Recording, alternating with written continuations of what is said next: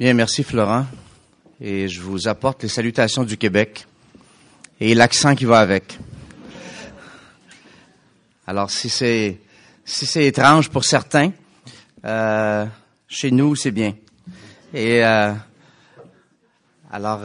oui, j'apprends ici que lorsqu'on parle, on fait pas tous les mêmes choses. Au Québec, on fait des bonnes jases ensemble, mais ici, il faut pas jaser. Alors, on apprend la différence de culture avec les mots et la valeur. Les mêmes mots ont pas nécessairement les mêmes valeurs dans les différents endroits. Au Québec, quand on a une bonne jase, on a une très bonne conversation et c'est très positif. Et j'apprends ici, c'est un petit peu plus nuancé. Alors, ça n'a pas la même force, mais c'est bien. Ouvrez avec moi, s'il vous plaît, votre Bible dans l'Épître aux Romains.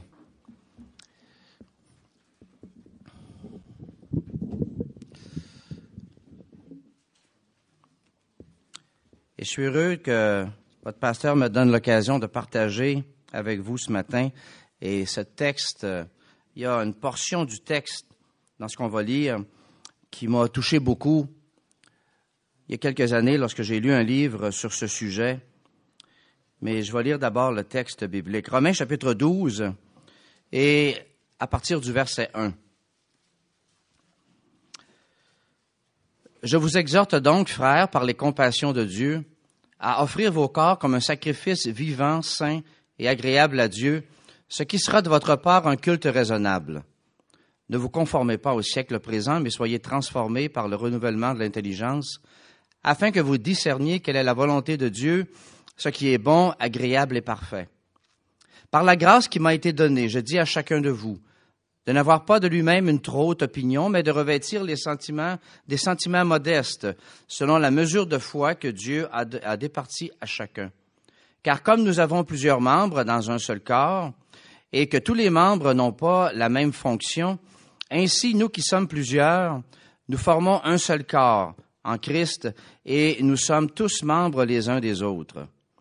Puisque nous avons des dons différents, selon la grâce qui nous a été accordée, que celui qui a le don de prophétie l'exerce selon l'analogie de la foi, que celui qui est appelé au ministère s'attache à son ministère, que celui qui enseigne s'attache à son enseignement, et que celui qui exhorte à l'exhortation, que celui qui donne le fasse avec libéralité, que celui qui préside le fasse avec zèle, que celui qui pratique la miséricorde le fasse avec joie. C'est un beau texte qui nous rappelle certaines priorités dans notre vie chrétienne. Et je vais m'attarder surtout ce matin sur le verset 3.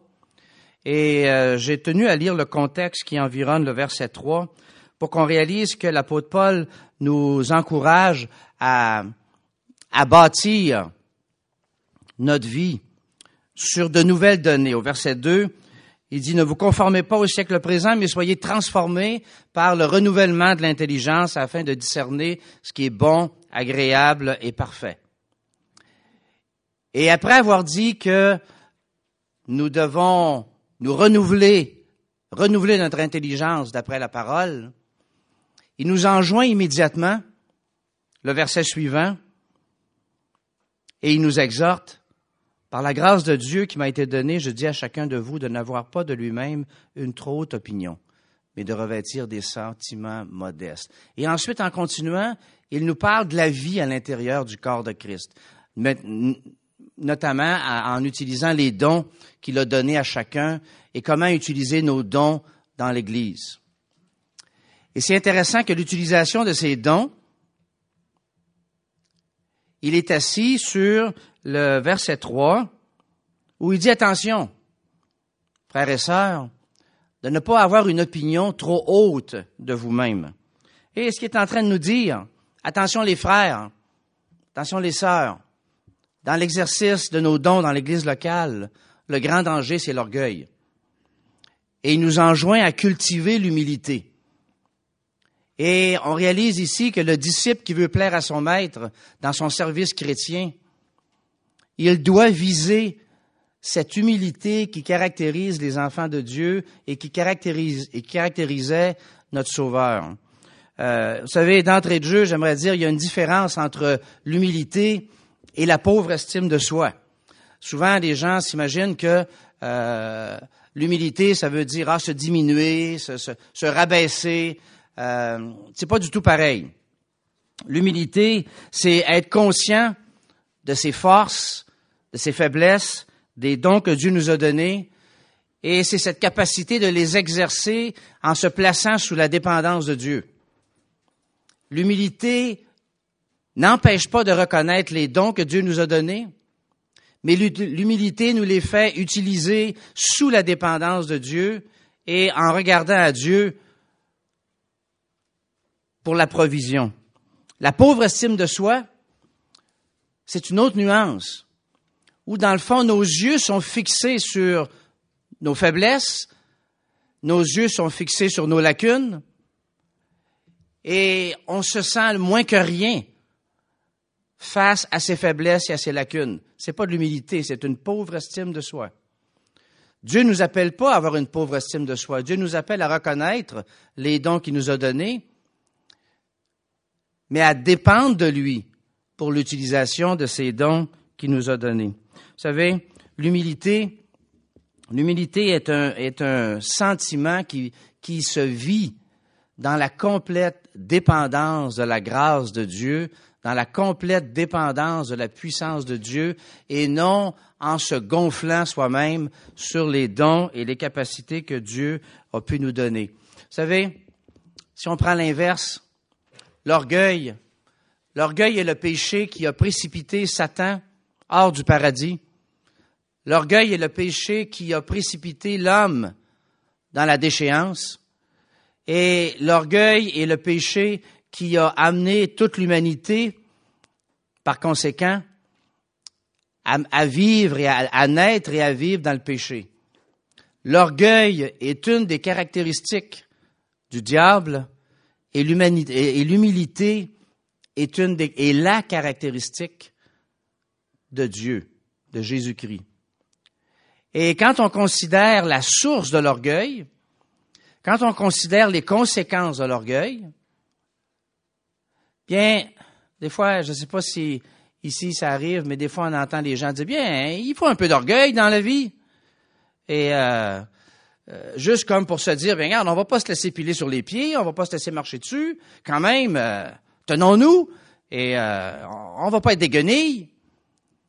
Et pour certaines personnes, on dirait que c'est une certaine fierté de dire, bien, un instant, là, je suis pas n'importe qui, je me laisse pas faire comme ça. Et c'est comme une fierté. Bien, si on regarde dans la Bible, il n'y a pas de fierté à avoir la caractéristique du diable. Pour un chrétien, il n'y a aucune fierté à se vanter de son orgueil. Et s'il y a une chose dans ce monde que non seulement on n'a pas à se vanter et qu'on n'a pas besoin du tout, c'est bien de la caractéristique diabolique de l'orgueil. L'orgueil fait naître les guerres, l'orgueil fait naître les querelles, l'orgueil fait naître les tensions raciales. Et si on faisait toute la liste de tout ce que l'orgueil produit dans l'humanité, qu'est-ce qu'on a à se gonfler avec ça? Absolument rien. L'orgueil nous prive d'entrer dans la présence de Dieu. L'orgueil nous prive de jouir de la puissance de Dieu parce qu'on se sent puissant. L'orgueil nous empêche d'expérimenter la véritable joie du chrétien. L'orgueil nous empêche de marcher par la foi, parce qu'on marche par nos capacités, parce que nous sommes. J'aimerais juste partager avec vous brièvement quelques raisons qui montrent l'importance de rechercher l'humilité et de prendre nos distances de l'orgueil. Tournez dans Philippiens chapitre 2, s'il vous plaît. Philippiens chapitre 2, le verset 5.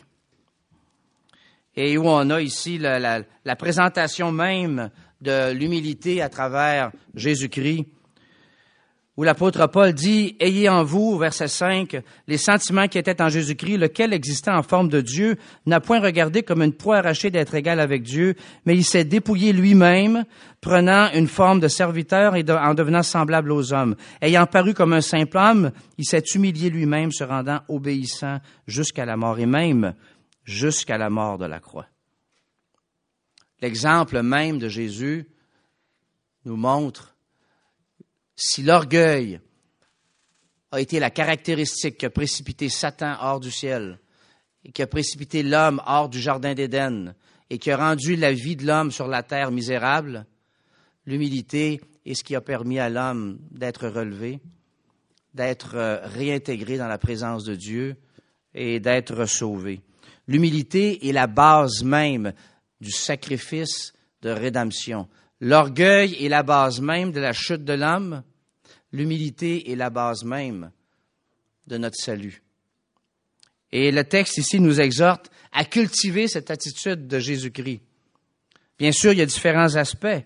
Il y a différents aspects où on va réaliser que cette humilité a besoin d'être cultivée. Mais avant tout aspect, avant de regarder n'importe quoi, il faut prendre conscience de la valeur de l'humilité. Vous savez que chez les Romains, l'humilité était pas vue du tout comme une vertu, c'était vu comme une faiblesse.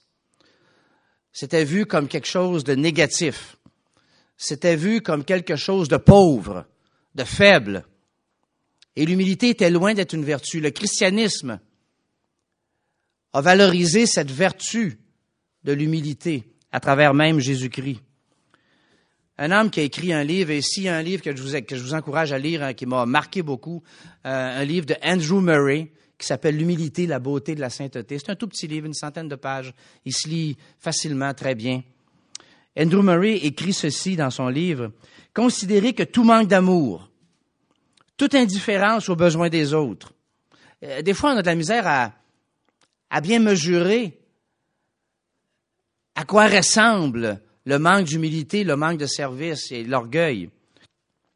Considérez que tout manque d'amour, toute indifférence aux besoins des autres, tout jugement téméraire, toute parole dure, dont on s'excuse sous prétexte qu'on est franc et honnête, toute manifestation de mauvaise humeur, d'irritation, tout sentiment d'amertume ont leur racine uniquement dans l'orgueil. L'orgueil est profondément attaché à notre nature, à notre cœur. Et la grâce de Dieu à travers le Saint-Esprit est le seul élément qui nous permet de cultiver l'humilité. Nous n'avons pas à cultiver l'orgueil. C'est attaché à nous. C'est intrinsèque à notre nature. Mais par la grâce de Dieu, l'humilité peut prendre la place de cet orgueil-là. L'humilité est non seulement la base de notre rachat, mais l'humilité est aussi la marque du véritable disciple. C'est complètement inconséquent, la notion de disciple de Jésus-Christ et la notion de marcher dans l'orgueil. C'est complètement inconséquent. Si on comprend bien que l'orgueil est une caractéristique du diable, la vie du disciple, si le disciple doit ressembler à son maître, l'humilité doit caractériser le disciple. Mais comment comprendre quand on voit des disciples marcher dans l'orgueil et y persévérer, et parfois même en être un peu fiers? C'est deux expressions complètement opposées. Ah, mais on ne dira pas qu'on est orgueilleux. On va dire non, dans une discussion, je tiens mon point. On va dire non, j'aime pas qu'on me fasse passer pour un rien. Et on est assez chrétien pour dire, pour jamais mettre dans notre discours, moi je suis orgueilleux. Rares sont ceux qui disent, moi je suis fier d'être orgueilleux. On est bien trop chrétien pour le dire de cette façon-là. On a christianisé nos expressions. Ah ben moi je me laisse pas marcher sur les pieds, hein. Qu'on me le dise pas deux fois, hein, ils vont savoir comment je m'appelle. C'est juste au Québec qu'on dit ça. Je suis certain que vous ne dites pas ça en France. Pas avec cette expression-là, avec cet accent-là en tout cas. Tournez dans Matthieu chapitre 20. Matthieu chapitre 20, Jésus était en chemin vers Jérusalem avec ses disciples et il venait de leur dire que la fin approchait et qu'il allait être crucifié. Et dans Matthieu chapitre 20, au verset 17, la mère des fils de Zébédée, la mère de Jacques et Jean, s'approche de Jésus, se prosterne et lui fait cette demande. Ordonne, dit-elle, que mes deux fils que voici soient assis dans ton royaume, l'un à droite et l'autre à gauche. Ah ah. Maman veut placer ses fils. maman a beaucoup d'ambition pour ses fils, un à droite, l'un à gauche. Il leur répondit, au verset 23, « Il est vrai que vous... au verset 22, Jésus répondit, « Vous ne savez ce que vous demandez. Pouvez-vous boire la coupe que je vais boire? Nous le pouvons, dirent-ils. » Il était un peu imbu de leur capacité, hein? Ils n'ont pas dit qu'ils étaient orgueilleux. Ils ont dit, « Oui, on est capable. » Et il leur répondit, « Il est vrai que vous boirez d'une certaine manière. Il est vrai que vous boirez ma coupe, mais pour ce qui est d'être assis à ma droite et à ma gauche, c'est pas à moi, c'est pas à moi de le donner, sinon à ceux que cela est préparé, à ceux pour qui cela est préparé par le Père. » Les 10, ayant entendu ça, furent indignés. Alors, dans la petite église de Jésus-Christ, où ils étaient 12 membres, la chicane a pogné. C'est comme ça qu'on dit ça au Québec. La chicane a pris. Hey! Pour qui ils se prennent, eux autres? Ces deux fiers-là, qui veulent avoir les meilleures places?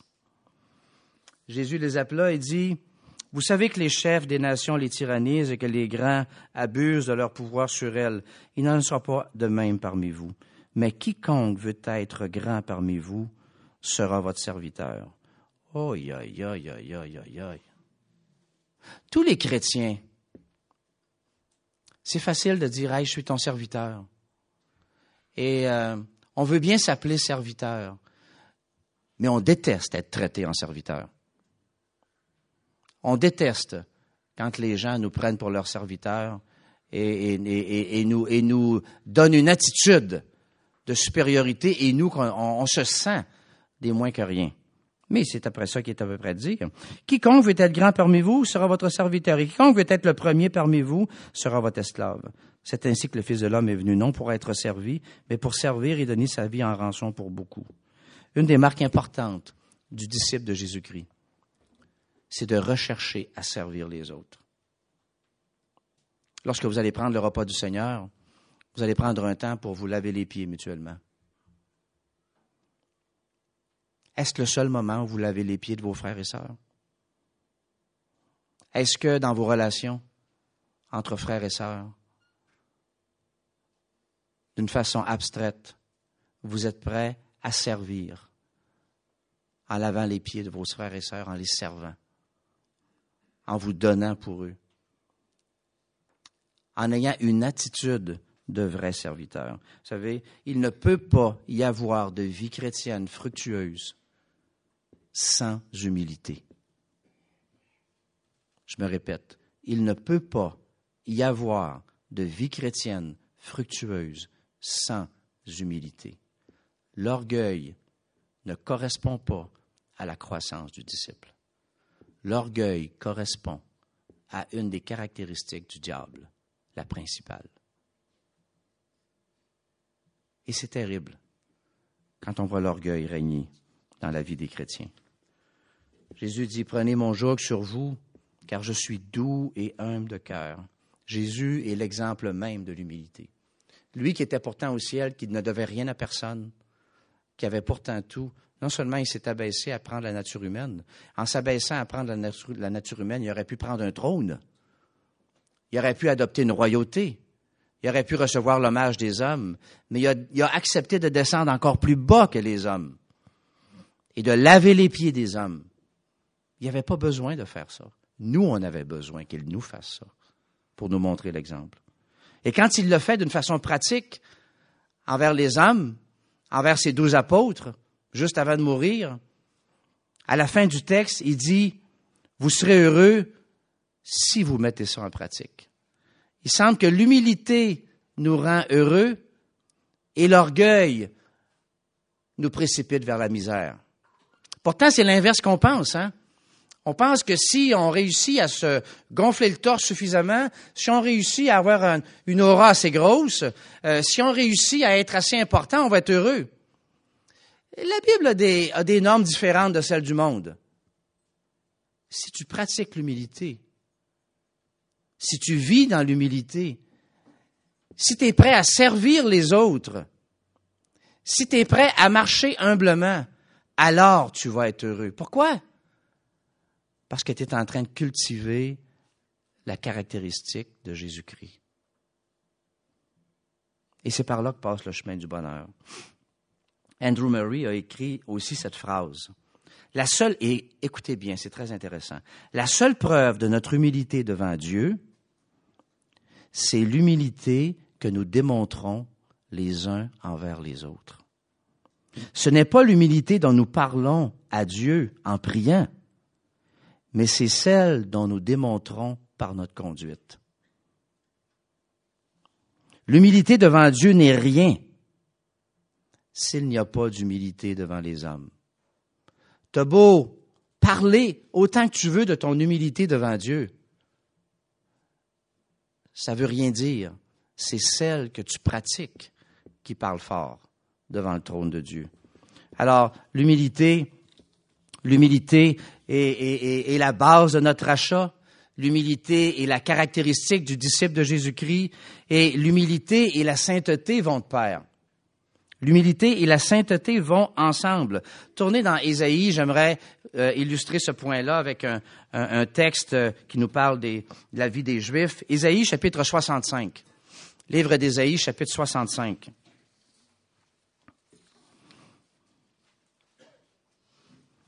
Et ici, Ésaïe parle les Juifs, comment ils se comportent. Ésaïe, chapitre 65, verset 1. « J'ai exaucé ceux qui ne me demandaient rien. Je me suis laissé trouver par ceux qui ne me cherchaient pas. J'ai dit, me voici, à une nation qui ne s'appelait pas de mon nom. J'ai tendu les mains tous les jours vers un peuple rebelle. » Il parle des Juifs ici maintenant. « Qui marche dans une mauvaise voie, au gré de ses pensées. Vers un peuple qui ne cesse de m'irriter en face, sacrifiant dans les jardins, brûlant de l'encens sur les briques, qui fait des sépulcres sa demeure et passe la nuit dans les cavernes, mangeant de la chair de porc et ayant dans ses dents des mains impures, qui dit « Retire-toi, ne m'approche pas, car je suis saint. » Oh là là, quel religieux! De pareilles choses, c'est une fumée dans mes narines, c'est un feu qui brûle toujours. Dieu est en train de dire, regardez les amis, c'est pas votre religion, c'est pas votre appartenance, c'est pas votre appellation de peuple de Dieu qui fait votre humilité, c'est votre vie. C'est pas notre nom de chrétien, c'est pas notre nom d'enfant de Dieu, c'est pas le fait qu'on a été sauvé par grâce, baptisé, qui fait que nécessairement l'humilité est dans notre vie. L'humilité vient par la pratique journalière, cette recherche de servir les autres. Pas parce qu'on se pense plus bas que les autres en valeur, mais parce qu'on veut utiliser nos dons pour servir les autres. On veut utiliser nos dons pour donner de bonnes choses aux autres. Dans 1 Corinthiens, on n'y tournera pas, le temps avance, dans 1 Corinthiens, chapitre 13, on nous donne l'exemple de l'amour. Quand je parlerai le langage des hommes et des anges, si je n'ai pas l'amour, je ne suis rien. Quand j'aurai tous les dons, le don de prophétie, etc., si je n'ai pas l'amour, je suis rien. Qu'est-ce qu'il est en train de dire? Il est en train de dire, à quoi servent tous les dons? À quoi servent toutes les capacités si l'orgueil règne par-dessus ça? À quoi sert des dons extraordinaires dans l'Église s'ils sont faits sous l'orgueil? Et vous savez, on a beau connaître la Bible de Genèse à l'Apocalypse. On a beau avoir des dons de prédication extraordinaires. On a beau avoir des dons avec les gens extraordinaires. On a beau donner beaucoup d'argent dans l'offrande. On a beau avoir des capacités que tous les gens louent. Si c'est rempli d'orgueil, c'est vain. On peut avoir un diplôme en théologie. On peut avoir une maîtrise en théologie. On peut bien avoir un titre dans l'Église. Mais si nous sommes remplis d'orgueil, comme il dit, c'est une cymbale qui retentit. C'est quelque chose qui sonne faux. Ça ne bâtit pas, ça détruit. Ça détruit tout simplement. On réalise que dans l'Église locale, toutes ces choses-là peuvent se retrouver. Parce que c'est pas parce qu'on est en Église locale que l'orgueil a disparu, au contraire. Parce qu'on connaît la valeur de l'humilité, on reconnaît encore plus les manifestations d'orgueil. Les tensions entre nous, les divergences d'opinion, la façon dont on frotte nos idées, l'indifférence qu'on a envers les autres, l'ignorance même qu'on va démontrer en ne s'occupant pas des problèmes des autres. Parfois, dans l'Église, on est conscient que d'autres souffrent et on passe à côté, on s'en détourne comme si, dans le fond, on ne voulait pas le savoir, laissant aux autres le soin de s'occuper.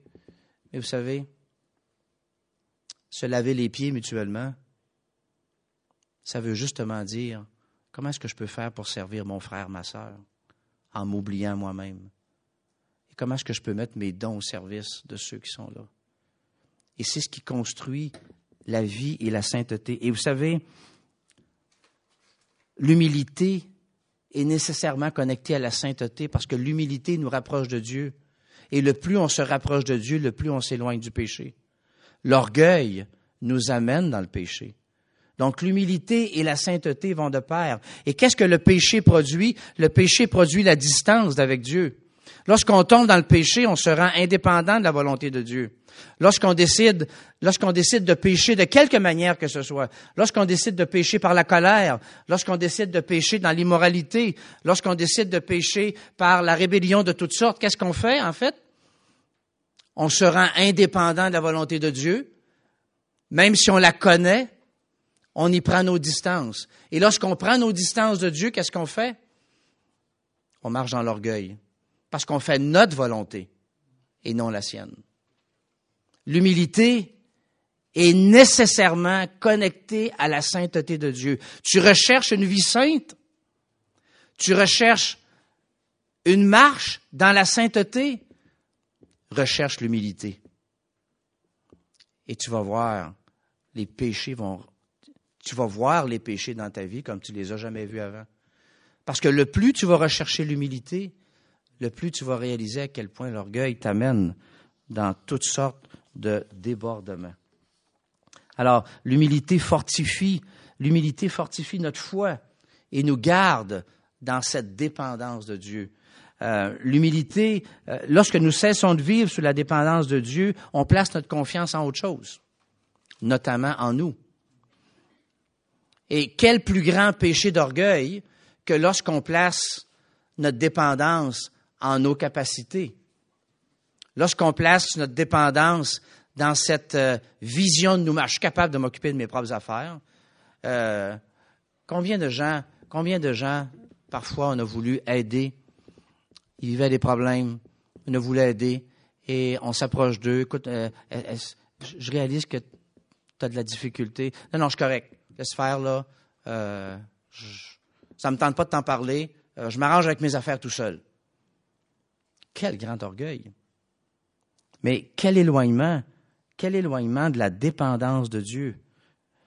Quel éloignement de la dépendance de Dieu. Tant que nous cherchons à recevoir la gloire de nous-mêmes, ou peut-être de ce que les hommes nous donnent, on s'éloigne de cette dépendance de Dieu parce qu'on dépend de nous à ce moment-là. On dépend complètement de nous.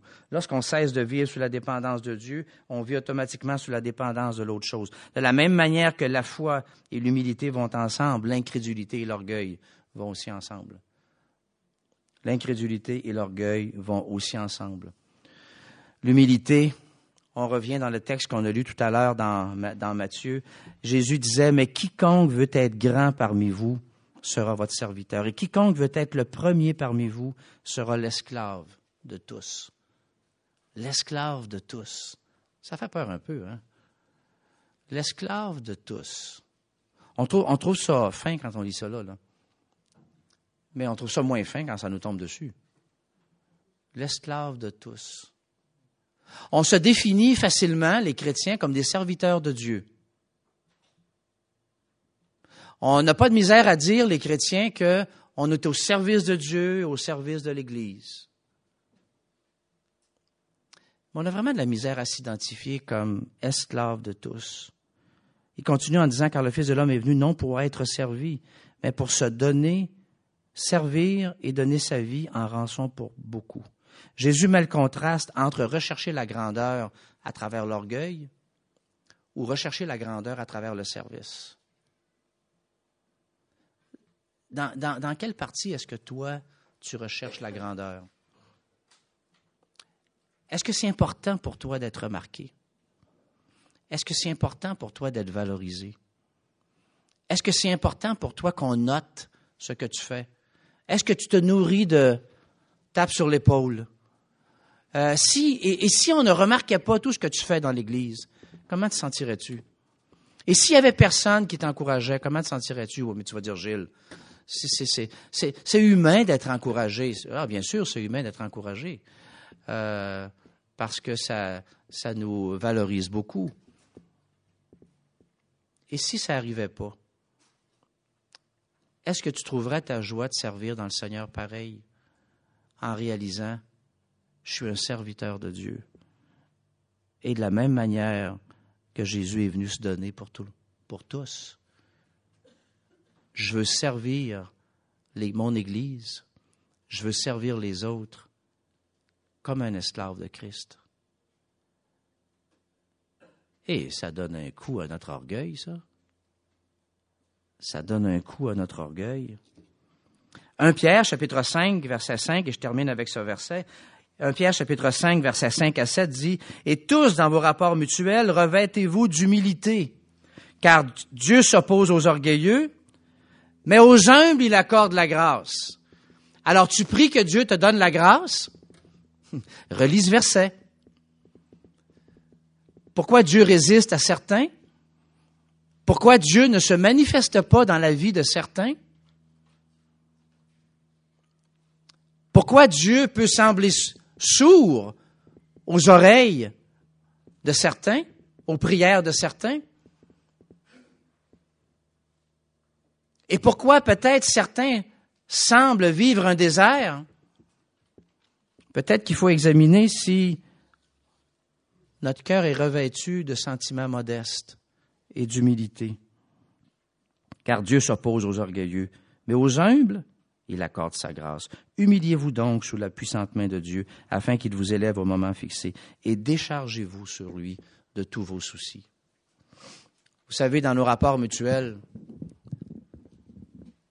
entre membres d'Église, entre patrons et employés, entre conjoints, entre parents et enfants, ce qui va caractériser notre joie, notre bonheur, c'est ce désir de servir, ce désir de rechercher l'abdication de soi-même et ce désir de rechercher la caractéristique de Jésus-Christ et de dire, je veux te servir. Comment est-ce que je peux te servir humblement? Et là, on commence à vivre la vie du disciple. Au lieu de dire, hey, j'ai des droits. J'aimerais que tu respectes mes droits.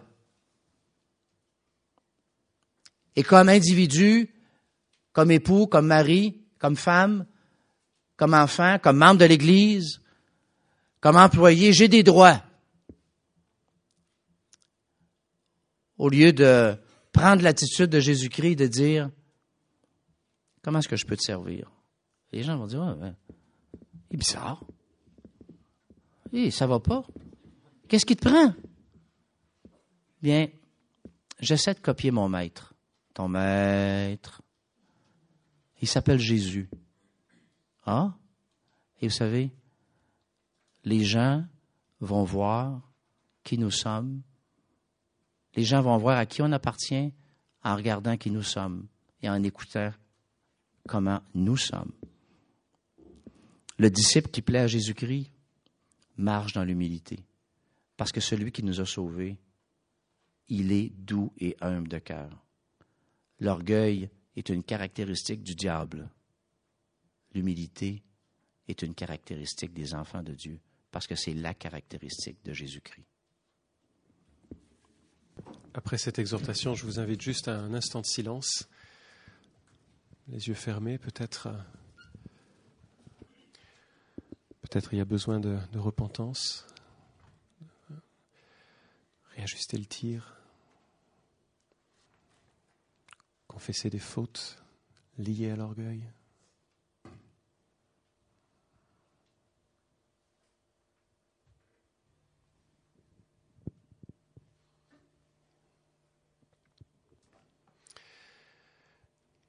Père, je